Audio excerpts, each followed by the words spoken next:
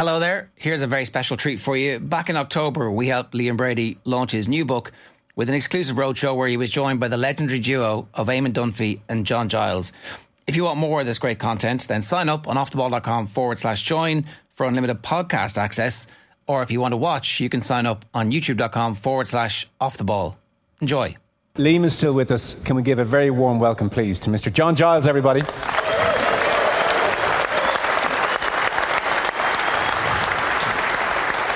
And last, but most certainly not least, they've all made a great effort to be here. Eamon Dunphy, everybody.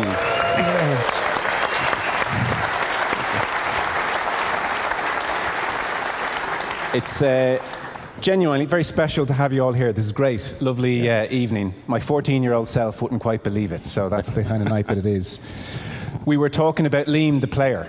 Now, he's too modest to talk about Liam the player properly. That's where you two come in very handy. So, Eamon, how good was Liam Brady? He was a great player, and when he said about himself and Platini, and he said Platini was a better player, John and I looked at each other, and John, of course, is the oracle on football when it comes to the science and the details. John, who was the better player? Who was the better player? I think I said Platini.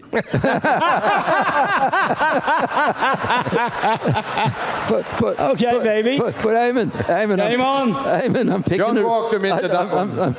I'm picking it up now. Liam was the better. Yeah. He was. And that's genuine. I was only kidding the last time I said it. Liam was the man. Liam was the man, but he's very... The book, by the way, is fantastic. It's a really great read, but he's modest, Liam. He's got a great mind, and he was a great player. And the story he tells is great, and everything he's done. There's just one thing I'd like to say, though. Yes. I'm the only person who's ever invited to a book launch who gets slaughtered in the book.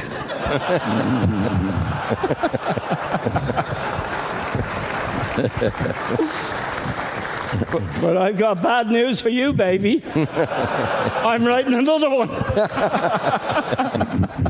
Sorry. No, I just want to get the ground rules right here. John, you wrote the forward in the book, and you describe Liam, amongst other things, as a beautiful player. Yes. Well, I said that because there are a lot of great players who, in my opinion, I wouldn't describe as beautiful players. They're very effective at what they do, and very, very, obviously very, very good at what they do. But what I always found from him the first time I saw him, there was a beauty to his play in terms of control, using the ball, but getting on the ball, easy on the eye, as we say now. And also could produce from that particular situation very, very effective play. Because I've seen lads in the past who I could describe as beautiful players, but they wouldn't really be effective. So Liam had the special situation where, in my opinion, it was beautiful to watch and effective. That perfect combination. Well, that is a perfect combination because you see a lot of great players. We all have. Eamon has, Liam has, over time. I say he's a great player, but he doesn't catch the eye. You know, it can happen. I would put Roy Keane in that. In my opinion, Roy Keane was a great player, but he wasn't attractive on the eye. He couldn't beat players. He couldn't go what Liam could with his left foot and cross the ball in a certain way. Because there's many elements in great players, and a lot of it can be different. I think Liam had the plus. He was effective and easy on the eye. Yes. Well, he was certainly easy on my eye. Can I show you a photo? This is from Dalymount. This is a 3 o'clock kickoff, very famous game because of the energy crisis at the time. So the floodlights aren't going on. And this is 18-year-old Brady's debut. And player manager Johnny Giles has said, Brady, kid, you're going straight in, you're starting. Why did you throw him in? How did you know he was ready to go straight in, John? Well, I don't remember doing that for a start. I don't know if I was ever in touch with Liam. Was I, Liam, about going and getting in? No, we'd had a few training sessions. John brought a professionalism to the Irish team that didn't exist before John came, and he managed to get a group together in Bisham Abbey, which is a sports centre in Buckinghamshire, just outside London. So he got all the team together. You know, he went through how he wanted to play, his philosophy, and so forth. Just to bond the players.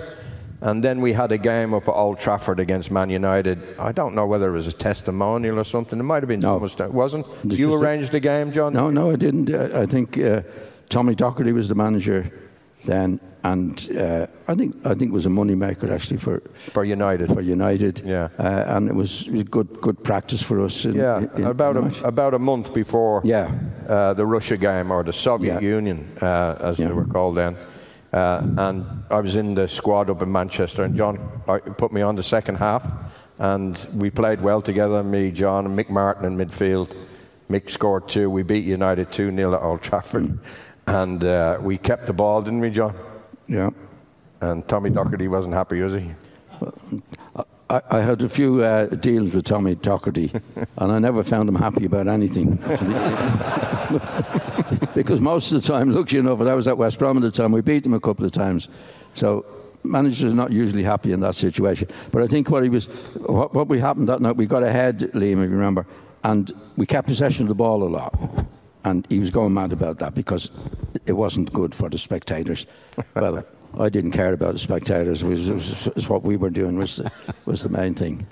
But I played okay with John. Yeah. And I was hoping then I might be in for the game against the Soviet Union. Nervous before the game? Against the Soviet Union? Yeah. Oh, yeah. Shit myself. You're 18, you're playing the first time in front of your home fans, something I was dreaming about. I'd seen my brother play with John actually in '63 against Austria and win, and it was a similar kind of day in as much as that it was a full house. And we got off to a wonderful start, scored a great goal, you know. John wanted to play football, but he was very professional. I remember, you know, before the match, very calmly telling everybody what he expected of them. Then at half-time, he said, when the whistle blows for at the end of the first half, get into the dressing room as quickly as possible. I want to talk to you. Went in. We were winning 2-0 then. He said, okay, everybody sit down. You need to do this. You need to that. We'd lost the centre-back. Terry Mancini got sent off in about 35 minutes. And John just put everybody right. And amazing to do that while he was, you know, a player himself, and he was running the show. And something we'd practiced in the training before was set pieces, for and against, and he had this scheme, if that's what you call it, with Don Givens. Don, a bit like I described earlier on with Frank Stapleton, Don would pretend not to be interested, but John knew that as soon as he put his hand on the ball, as soon as he took it off, it was going near post, and Don was arrived. And boom, 3-0, and game over. And Don scored 3. He scored 3, yeah. You say in the book that from tip-off, John passed the ball to you straight away, get you settled, and your memory of the game is John always being near you. Yeah, well, John was telling me where to be, you know, be around here, stay here, stay here. Well, we just hit it off straight away, playing 1-2s with one another around. You know, I don't think it could have gone any better as a debut, you know. Yeah. Win 3-0 against, like they were expected to beat us that day. But John brought this professionalism to it and a flair way of playing, you know, but also in a disciplined fashion. Yeah. Do you remember watching on that day, Eamon? I do, yeah. It was amazing. And the Soviet Union were huge. I mean, they really were. A lot of players, ironically, from Ukraine. And in fact, at one of the World Cups, the whole Soviet Union team was Dynamo Kiev, all 11. and they had some amazing players, and it was a stunning performance. And as Liam has said so articulately, John had this gift with players like Liam was a great player, but some of the other lads were top players, but not like Don Givens is a very, very good player, but getting out of the whole island we're in mentally, the psychology of it, because the FAI were so bad. We were always staying in the Central Hotel where all the sing-songs you mentioned earlier, Liam, took place. But it was a terrible mess.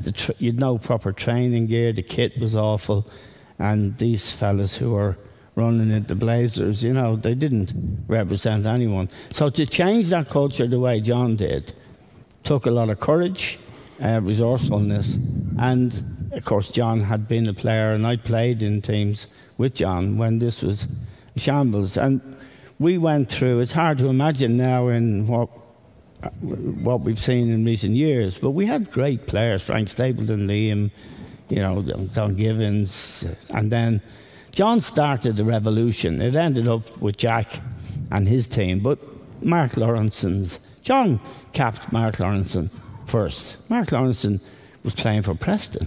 He went on to form a great partnership with Alan Hansen at Liverpool, one of the greatest defensive partnerships of all time. And he scored the goal in Scotland, when we actually got to the first European Championship. So what John was the catalyst for in his period was professionalism, respect for his players, and no messing from these boys with the blazers on, you know, and no carousing either. And there'd been a lot of carousing. I was in the team. What's carousing mean? I don't. Well, your Italian might be good. I think you've done a bit of it yourself. It's going out for jar. At the wrong time. At the wrong time. Yeah. And not really committing yourself to the work, which is you have to be fit, you have to be right, and not regarding turning up for Ireland as an excuse for a party. Yes. And that's I think what happened at that time, before I took over as manager, or was asked to be manager of the Irish team, and this was a big time in Irish. Eamon was very, very prominent in this situation. We had a committee of 5 that picked a team, right? And the main contribution to be a selector of the Irish international team was to know fuck all about football. that is true. Right. This had gone on for years. And Jackie Carey was my first management. Jackie Carey was one of the great Irish players, but he didn't pick the team. He wasn't that particularly interested in it. So what it started was I played in the Leeds team that had won the league, and we were playing at the end of the season with the Irish team, and I was left out of the team. I would have left at 16 because I wasn't putting it in for Ireland the way I was putting it in for Leeds. Fuck all about the selection committee picking all the wrong players and doing all the things that no get together and do for that. So I pulled out of that thing, and then the next time we played, Eamon was in the thing. This is long before Liam's time. We played an international match, and we got together and we decided we're going to challenge the selection committee or the FAI to get rid of them. And one of the things that we did, which was really good, the selection committee's gone, but you can have your free trips abroad. Okay. That suited them down to the ground. Okay.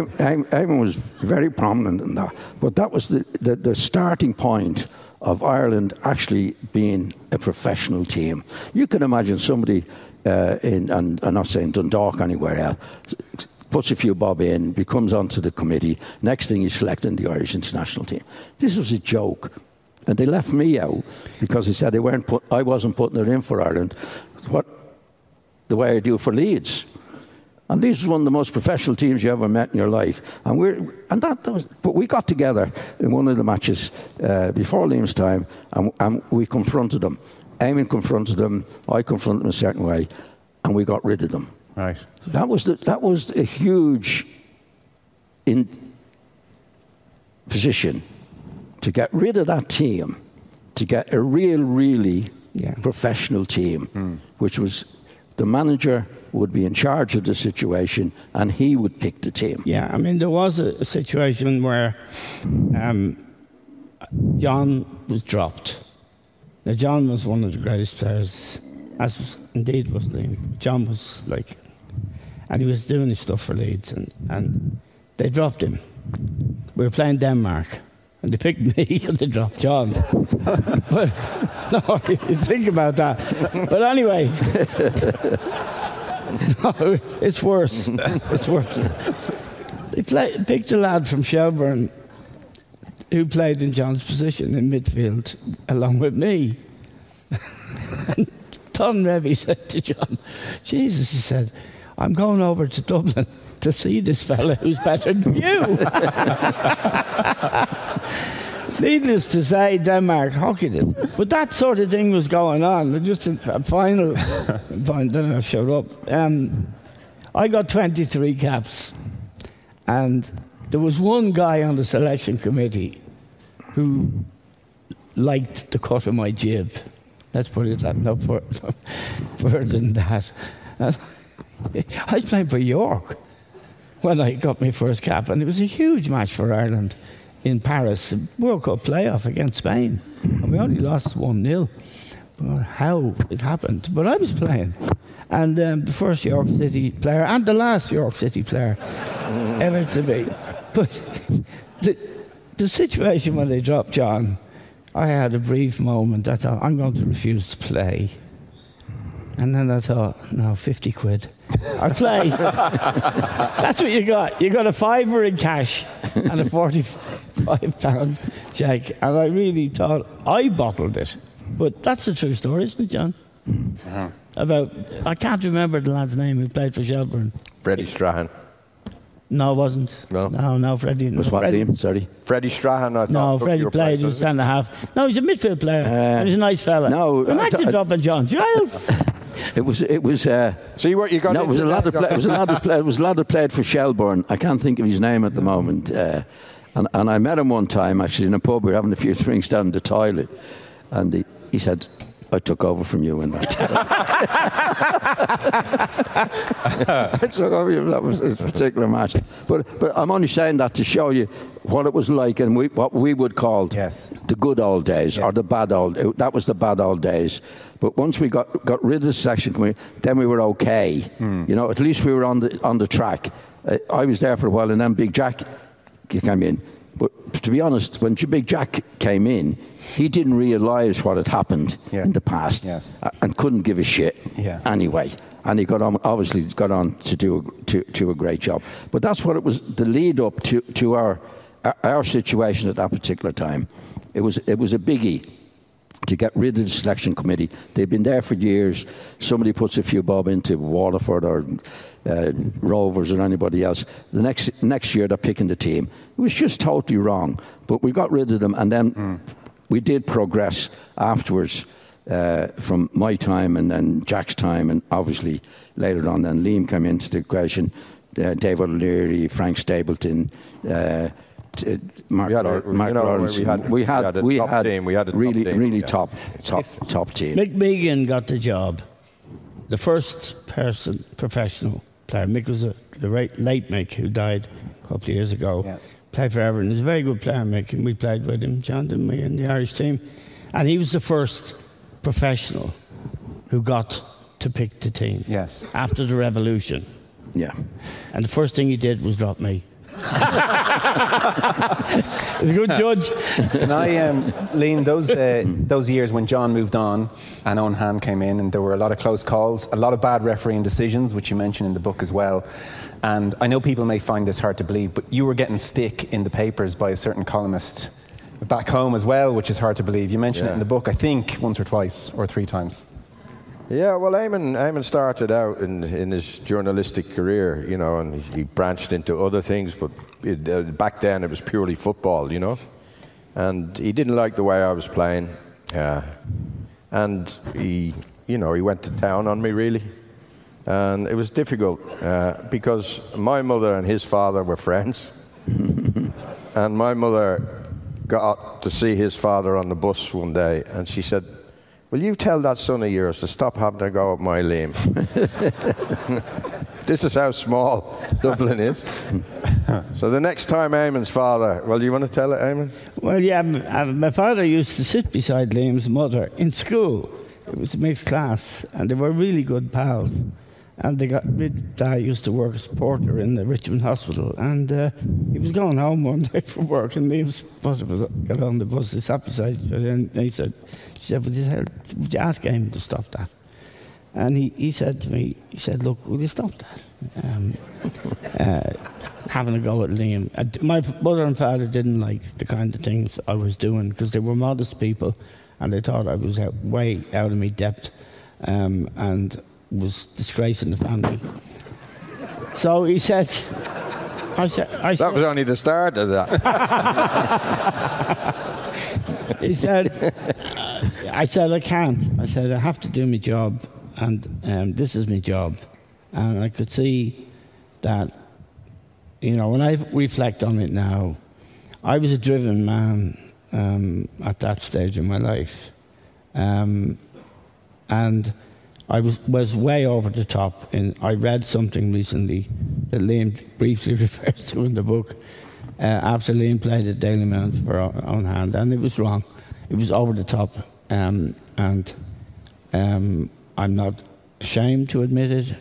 People go through phases in their lives when they, my passion was so, But I apologised to Liam, I think. We had a drink one night, but I thought I'd avoid being in the book, but I didn't. But he's a great man, and he was, I think, trying to save a team. And he was taking corners and doing everything. That's a moment, that we, thank God, we got over. Thanks to John's mediation. Kofi Annan. Well, I'll come to that. When Jack took over, of course, Eamon fell out with Jack. I became the best player in the world then. Oh, is that right?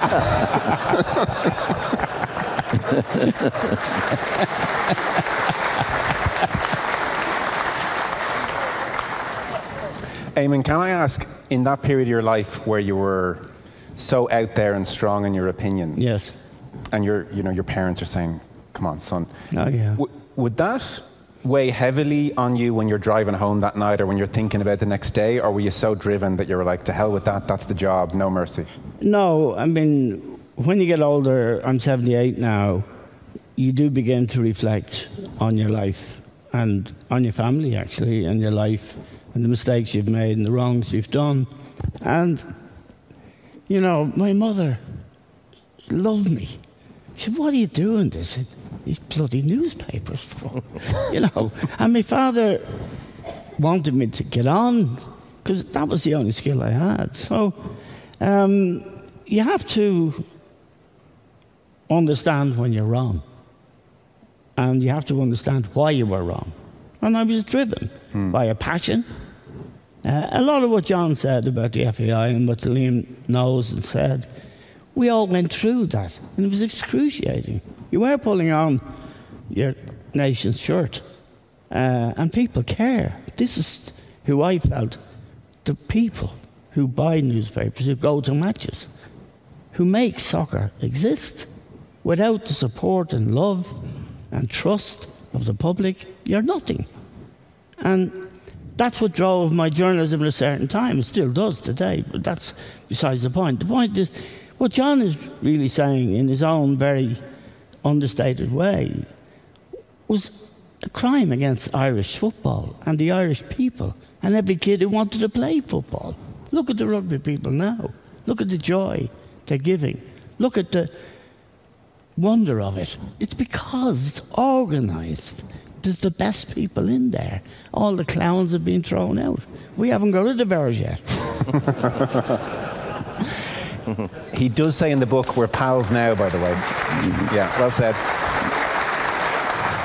No, Eamon was a bit of a hero of mine. Not as big as hero as John, you know, because when I grew up, they were both playing in England, and I remember going to Dalymount Park of an evening game and watching them play for Ireland and things like that, and they were big time. And then when I went to Arsenal, I had a brother live in New Cross, which was near the Den where Eamon played for Millwall. And he would take me on a Saturday afternoon. We go and watch Millwall play, or an evening game, and because my brother Eamon played with Eamon at Stella Maris, so he said, come on, we go and watch Dunphy playing, you know. So he was a hero of mine, you know. And then we were friends when John got the job.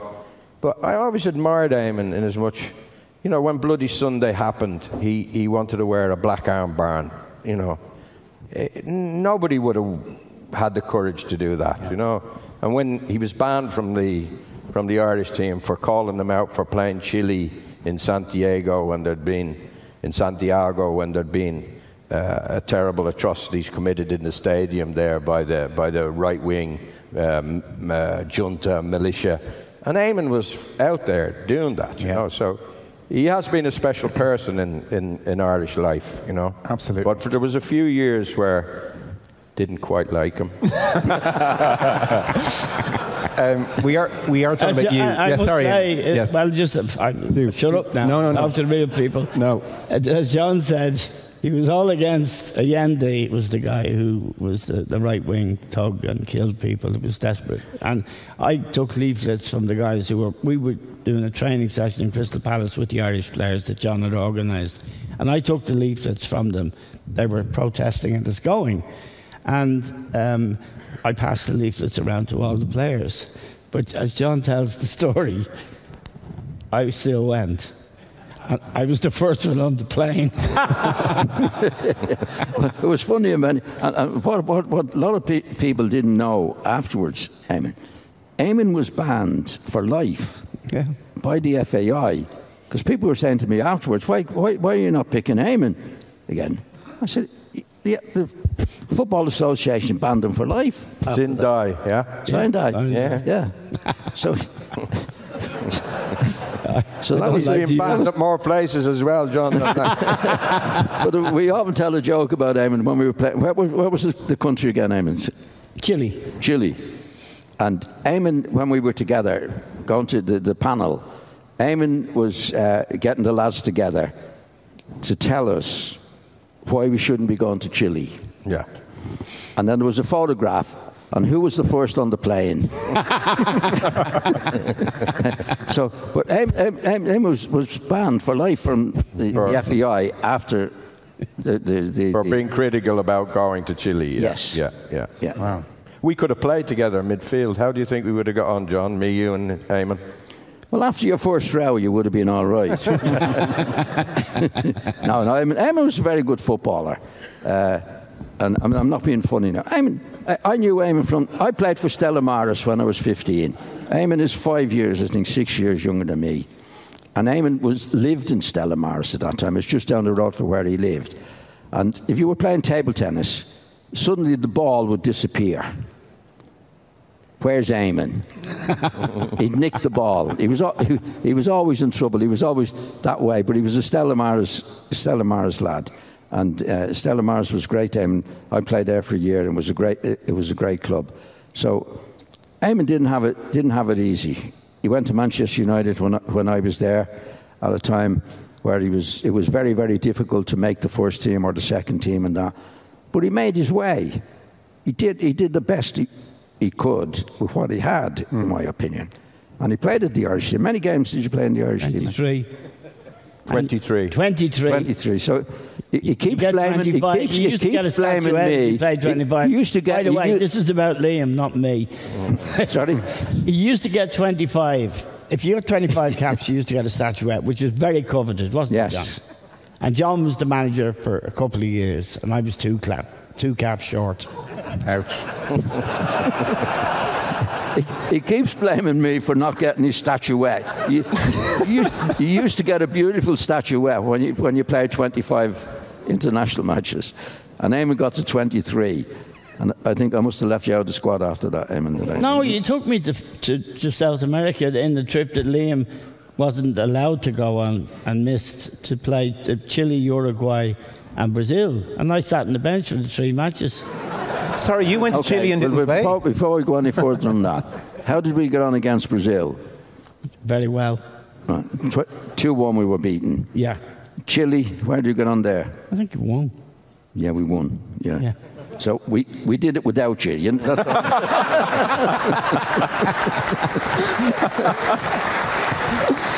Can I bring it back to Liam for a second? So we'll round off this part of the chat by the Big Jack years. So you make a point in the book, because it ended so badly, people can forget that actually in Euro 88, Liam, you played all 8 games and you said you had a lot of good performances and you managed to adapt. That said, you do say, I did have the nagging doubt he was putting up with me, that obviously I wasn't quite his style of player. How do you reflect on those Big Jack years now? Well, Jack was a very stubborn man, you know, and he wanted to play football in a totally different way than I wanted to play, than John wanted to play. Jack had been indoctrinated by the Football Association in England by this fella called Charles Hughes, who wanted the ball from back to front and as quickly as possible and let the opposition deal with pressure and so forth. And Jack saw that's the way he wanted to play. So I thought I'd be in trouble, you know. And I was surprised when he picked me to play against Belgium in the first match. I didn't expect it.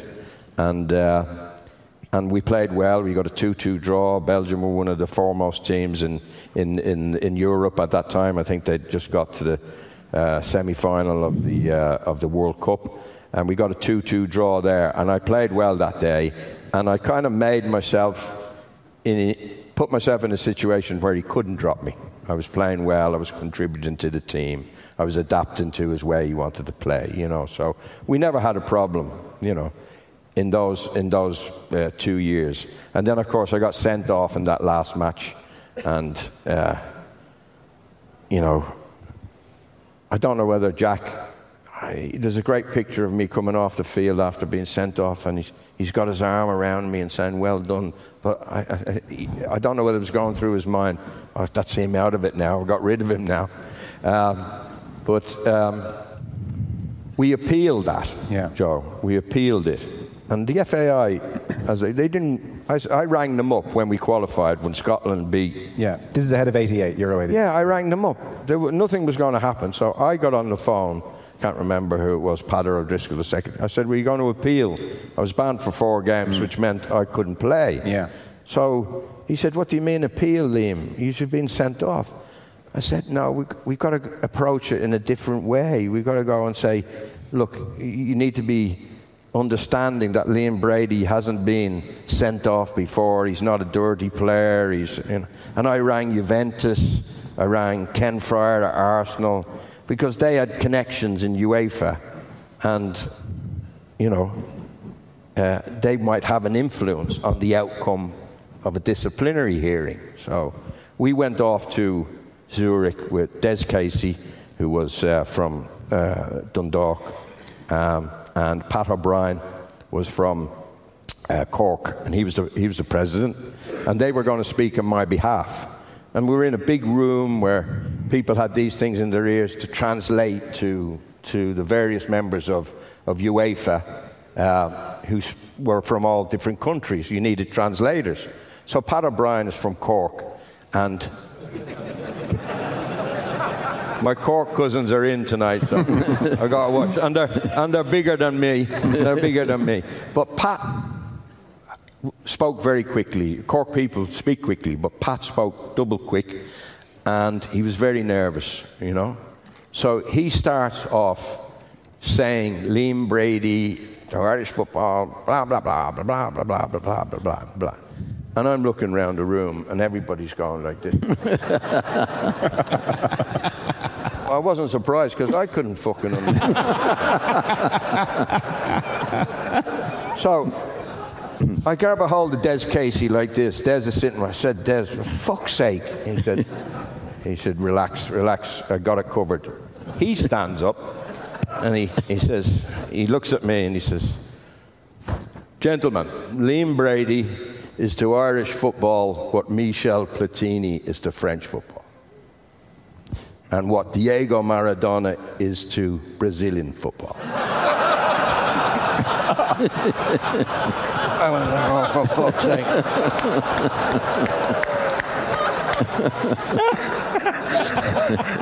They reduced my suspension by 2 matches. They felt so sorry for me. And I thought I could maybe be involved in that last game of that. It was against the Dutch, wasn't it? Against the Netherlands in the last game of the group. But I got injured. I ruptured my cruciate ligament and couldn't go. But another good story, if I can tell it, Joe, is Jack asked me to go along with the team, you know. So I went along the team and I also started the first bit of punditry work. I got a gig with ITV for the match.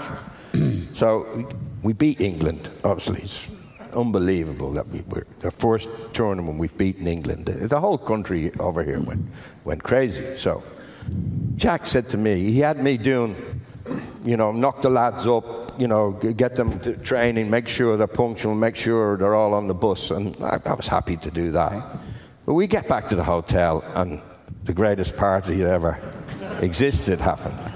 And Jack said, "Here, come here, you." That's the way he spoke to you. "Come here, you." Spoke to everybody like that.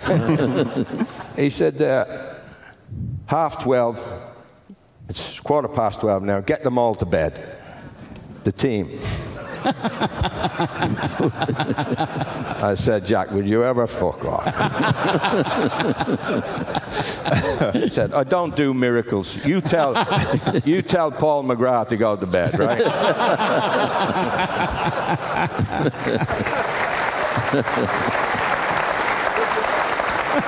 Well, actually, speaking of, because I'd meant to get to this earlier and I hadn't, Paul really wanted to be here. He's obviously had his knee replacement surgery, but he sent you a message. So now's as good a time as any to just play a little message from Paul. He said, "You better play this to him." Play it. Paul McGrath here. I'd just like to say best of luck tonight with the book launch. Sorry I can't be there, but I'm limping about the house here instead. But have a great night and enjoy yourself. Take care, pal, and see you soon. Bye-bye.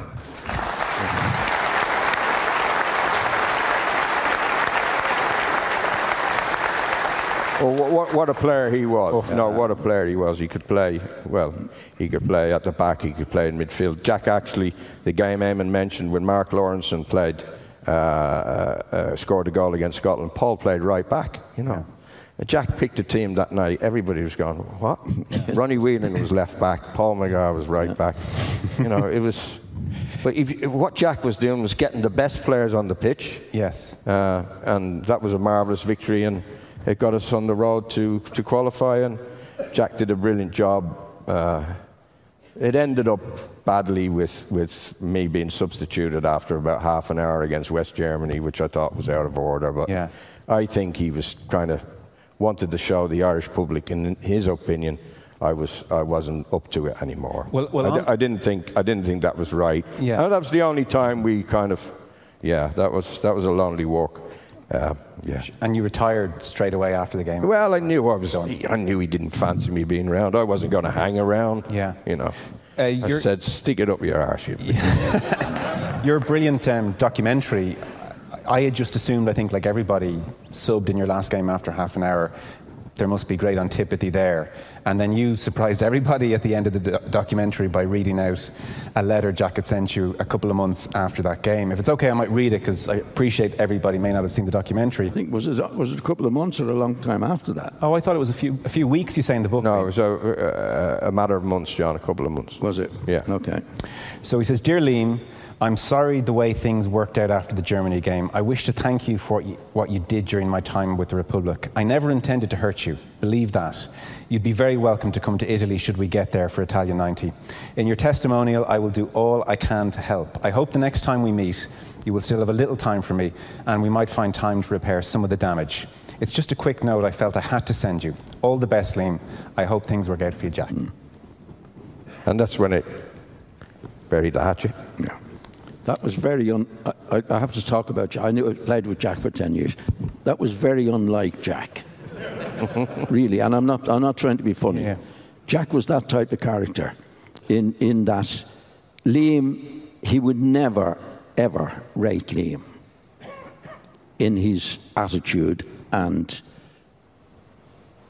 approach to football. I played with Jack for 10 years, right?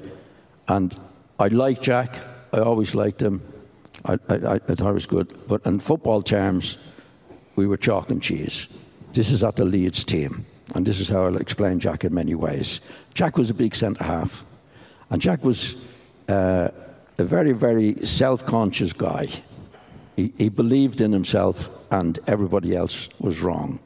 And Jack was a centre-half who saw the game through the eyes of a big centre-half, right? And in the Leeds situation, we could win 10 matches on the trot and then lose a match and there'd be a crisis meeting. And the first thing from anybody would be Jack in the crisis meeting. Those two little bastards are coming back too far. That was me and Bremner, right? They're receiving the ball on the edge of the edge of the box. Because I'll just tell you now, Jack saw the world through his own eyes, and I was very friendly. I like Jack, but in football terms, in the world, he saw the world through his own eyes. So, if Bremner and I received the ball on the edge of the box, we were two small guys. Good on the ball, wouldn't lose it, or very seldom lost it. Jack saw himself on the edge of the box with the ball at his feet, and he would lose it because he was a big centre-half and one of the best centre-halves he ever played with. But he could not believe anybody in a creative sense, ever. Because I played with him for 10 years. And that's what he was like.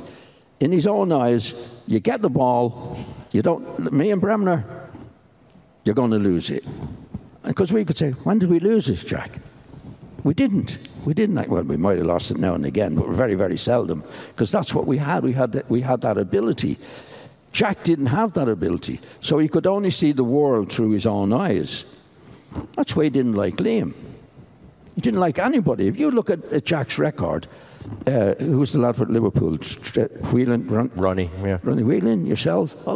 You got them out of it, right? But what Jack did believe was in himself.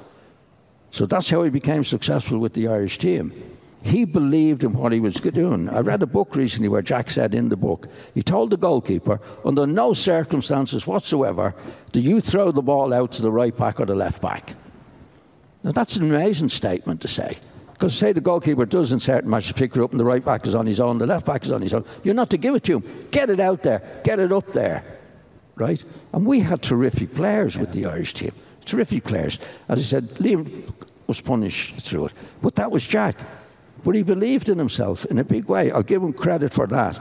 In other words, this is what I believe in. This is what we're going to do. There's no messing about. Because you get certain players who doubt the manager, start giving out to him. Or that didn't happen with Jack. Yeah. But Jack had a terrific group of players at his disposal, in my opinion, at that time.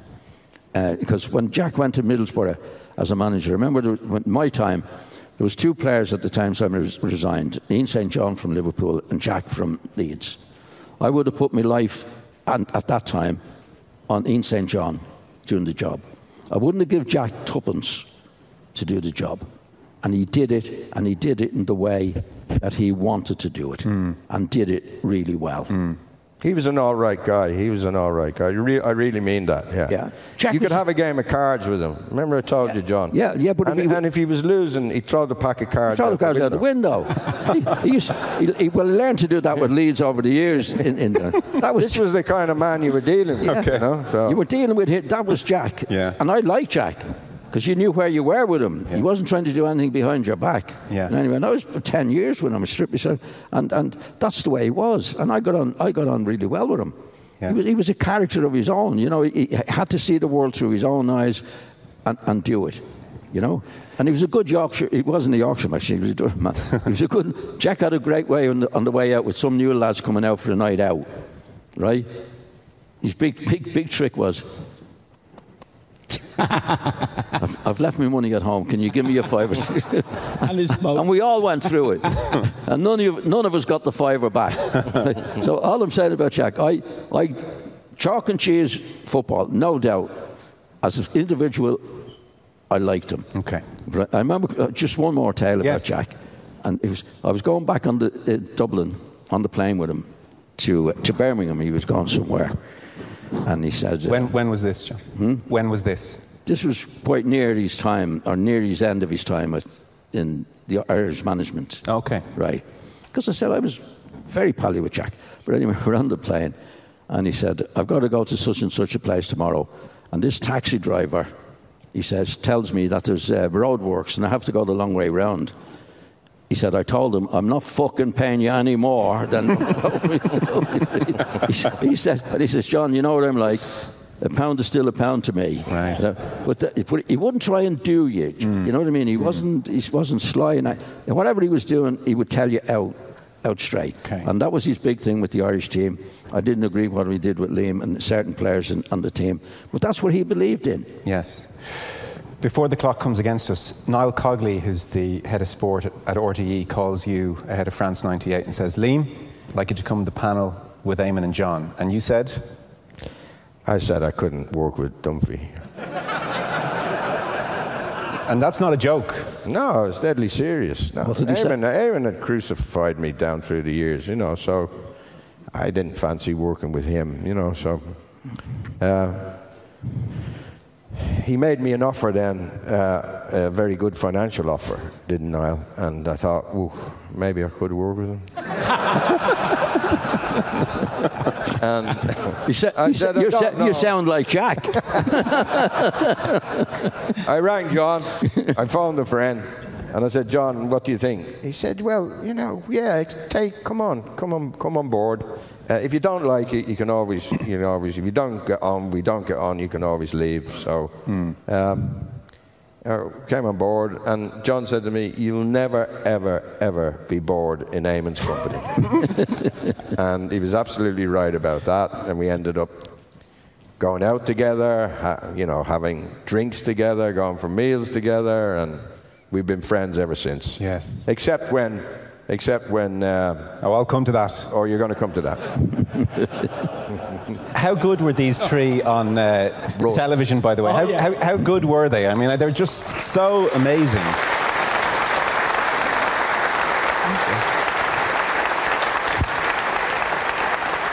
And I think, you guys must have known how much everybody loved you, and it was more entertaining than the football, and it was what we talked about the next day. I can't over-exaggerate just how wonderful it was. We tried to pick out a couple of your best bits. So I don't know if we can play them all if we have time.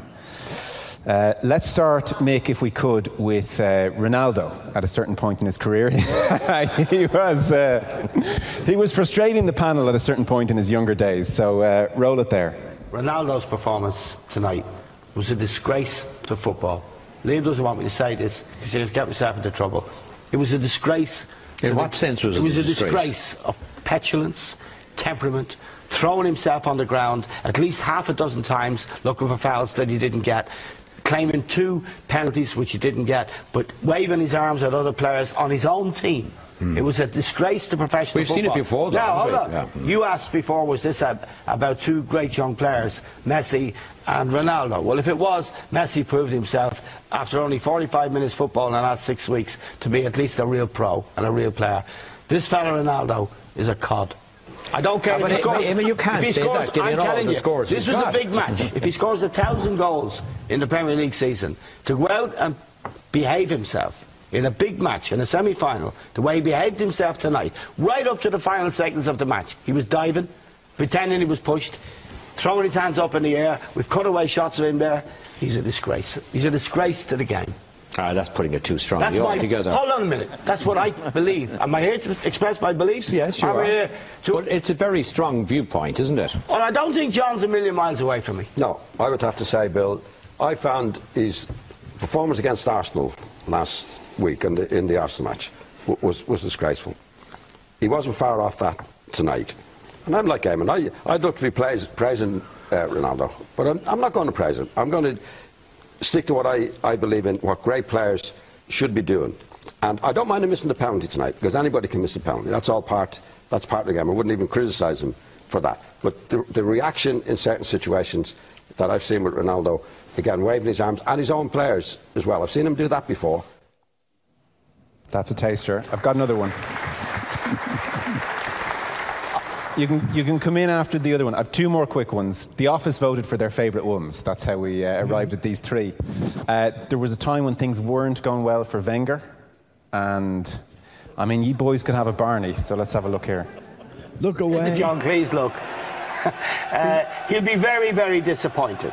But I think that's very understandable, of course. I'd be very disappointed if I was in this position. No, but the thing is, he will, when he, like Would always... you have shown that if they had won tonight? Well, that's a good point. On a minute. I think that's terrible. That's diabolical. I think it's diabolical. I think the man has to be applauded. His team were magnificent tonight.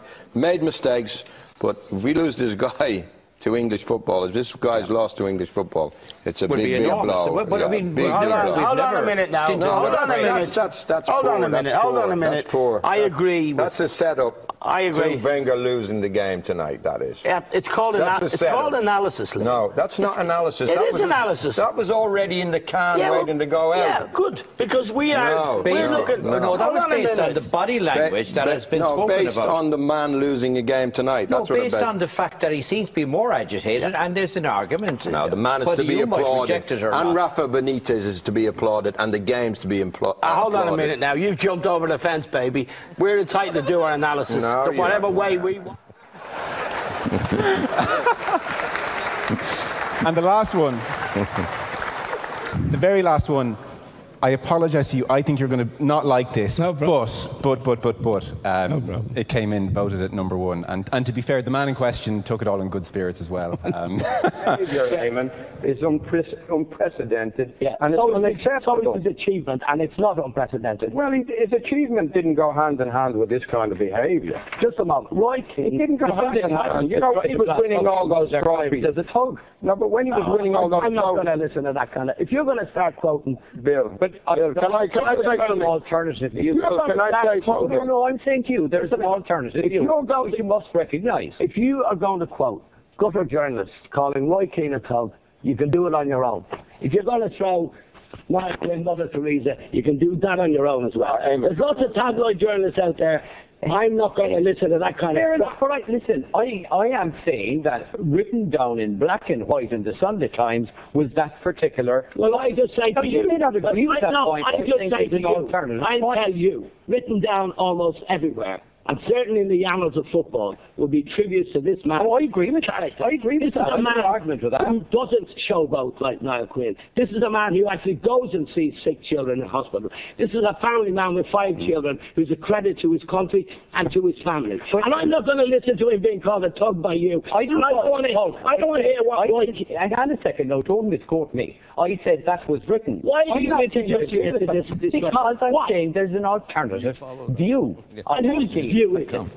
That's the view that was in a column on the Sunday Times. Who's that column? Who? It's on the back page of the Sunday Times last Sunday. Look at it. And who wrote it? I can't remember his name. I'll tell you who wrote it. I can remember his name. Rod Little. He's the guy who ran away and left his wife for a young one. Eamon, come on, no, that's all it was. Okay. I can't get that. I know. What did he say there? He said he ran off for left his wife for a young one.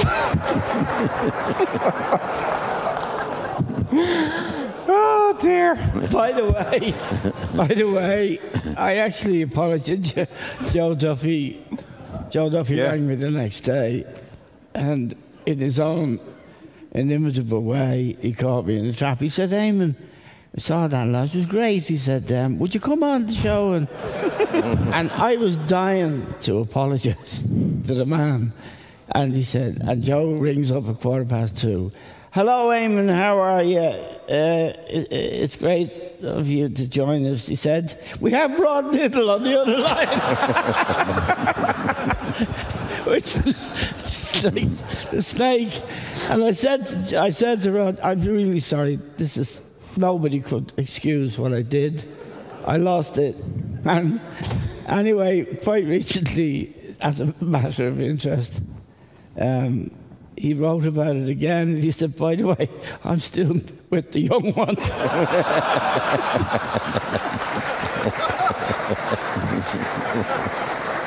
Oh, I'm sure John and Liam will tell you. Liam, maybe it's Liam's show. Like Bill had a way, didn't he, Liam? He what? Bill had a way. Oh, he had a way. Well, he hopped the ball. I mean, yeah, it was a great. Yeah. They were great times, weren't they? They were great times. Yeah. And we have Joe now, who is the great anchor in sport on Virgin, and has proved it during the Rugby World Cup. Bill was. Bill was, yeah. Bill was Cork, and he loved John. You know, after the, you know that Wenger... He said Bill loved you more than me and more than him. He did, Dave. He did. Oh, John was the favourite. Oh, Jesus. Yeah, no, I didn't feel that. Eamon set the agenda. He did really set the agenda, and he was brilliant, you know, picking things out or building a match up, what we should talk about. And we were in control there, and Bill just had that great way of keeping the thing going. And, you know, if it needed livening up, he would throw a grenade in. Bill was great at what he did. Great. Yes, he was. Yeah. And what was it like? Because Eamon was a force of nature. You know, he just was. You can see it there. What was it like sitting next to him when he was full on? Eamon? Yeah. Well, Eamon contributed to the programme. And was no, seriously, and it was a major contributor. Yeah. I mean, the programme or the panel wouldn't have been the same without Eamon. There's no doubt about that. But did you ever find it a touch difficult when he was coming at you, boom, boom, boom, boom, boom, loud? Of course, who wouldn't? If Eamon's coming at you, he's coming at you. Yeah. You know, but luckily enough, like in Liam's case and my case, well, you know, we were confident enough that we could speak for ourselves. Yeah. You know, like that's the way it was. I mean, that's what the panel was. I mean, if it couldn't be a panel without Eamon. Couldn't be the panel without Eamon and Liam and his contribution and mine and my that's what made the panel. Yeah. I mean, if we were three of us the same, be a bore. Yeah. You know. So Eamon made sure it wasn't a bore. Well, Bill was a great journalist. Yes. And he had a journalist instinct. Every match has a story. Every match. A League of Ireland match or a kids match. There's a story in every match. And Bill understood that, and I understand that. And I was agitated. I said I'd leave RT if they didn't get John. And Tim O'Connor, the late Tim O'Connor, who was brilliant and made my life different, said, but he won't say anything. I said, he will, because John wasn't good with the press at all. He disdained the press and all of that stuff. And I said, Tim, me and Bill, I'm burning myself out and making a fool of myself. We need the gravitas, the intelligence and the wisdom and the manner of John Giles on our screen, or we're finished. And I said that to Bill, and I said it to Tim. If you don't get John, I'm out of here. And I took it right to the very edge, and they got John. And we all know now, you know, he's an iconic figure because of his wisdom, his temperament, his generosity, and he was the making of it. It wasn't me going mad. People get fed up with that stuff. And at a certain point, I felt we needed Liam. And I went in and I fought. And I fought Tim again. Although Niall Cogley was the one, Tim was the pulling all the strings. Right. And I also fought for the money. And I told you, I told John, I told Liam, and we were working hard. But it was a team, a group of people running the show from the floor, where there was both the journalist knowledge and the football knowledge, which they both had. And that was perfect. Now, the guys who came in as producers and editors, they were used to running the show. And that's what English stuff is, and most of it's rubbish. And it is rubbish, because the people who know what the agenda should be before at half-time and afterwards are only there to serve whatever is upstairs. And my attitude to that was, if we do it this way, it'll work. And it did work. And I have an awful lot of faults. An awful lot of faults. But I was right about that. And they're the two guys who made it, and the late Bill. Yes. Well said, yeah. Oh,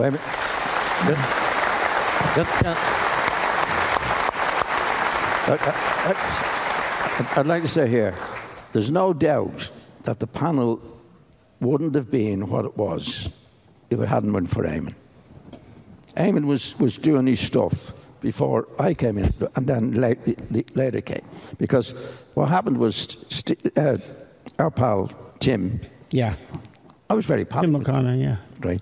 And Eamon said, we should get John on the panel. And Tim said, oh, John doesn't say anything. Now, when I was manager, I didn't say anything because it wasn't up to, because what you get with the press, you say with your manager, you missed it in midfield today when you lost. Yeah. Well, I thought, well, if I say yes, Liam could say to me, fuck you, John. Yeah. Or Mick Martin could say to me, fuck you, John.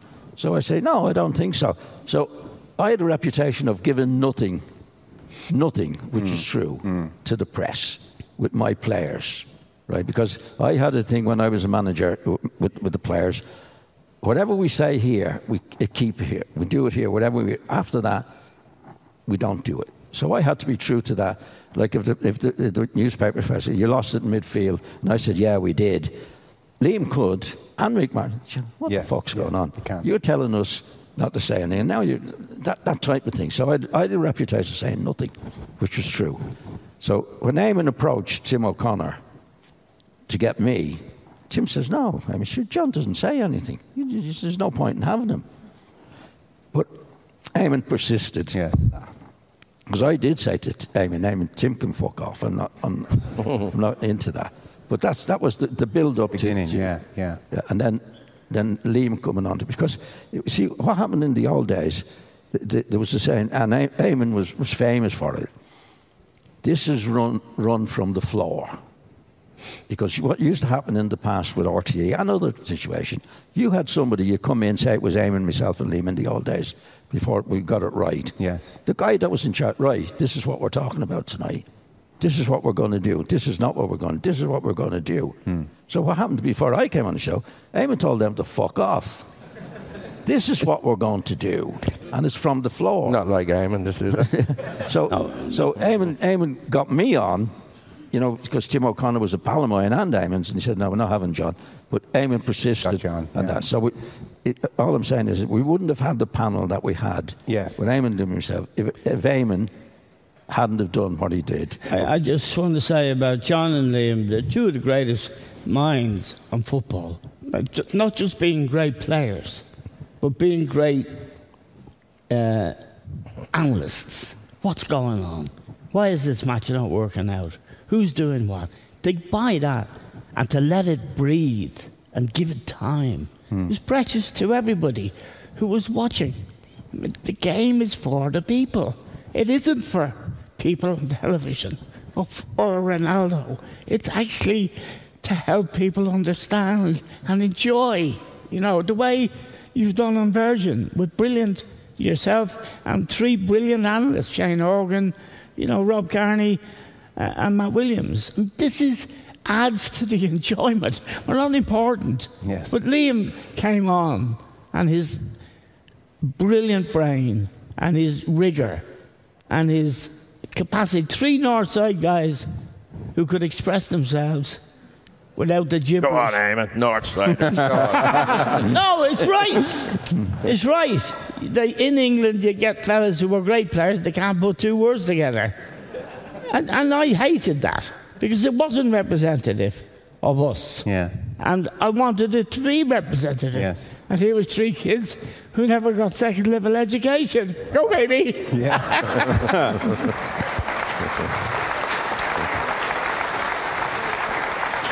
Sorry. I'm sad to say our time is coming to a close. has been very special. It's been great to have you here. I think everybody would agree to have the guys here. It's just amazing.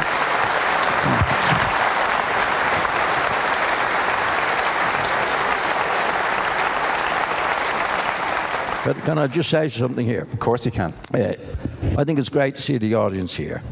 And this is obviously for Liam. Liam was one of our great players. We were on the panel for years and we got on well. But this is for Liam. Yes. Liam was great. Great player, a great panellist, and a great individual. Now, if you...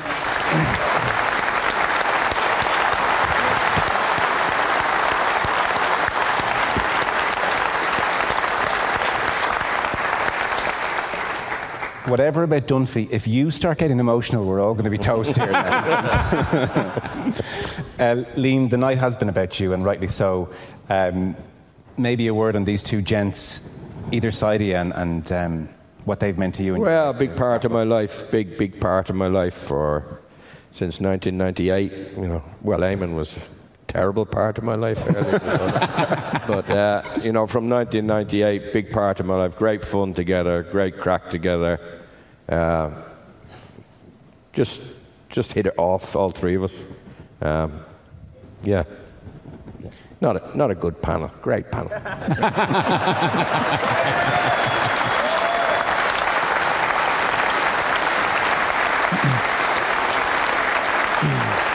Well, it was so lovely to do this with you guys. The very best of luck with the book. There it is there. You all have signed copies, I think. So a big thank you to Eamon Dunphy, to John Giles, and for the night that's in it, to Mr. Liam Brady, everyone. Thank you very much.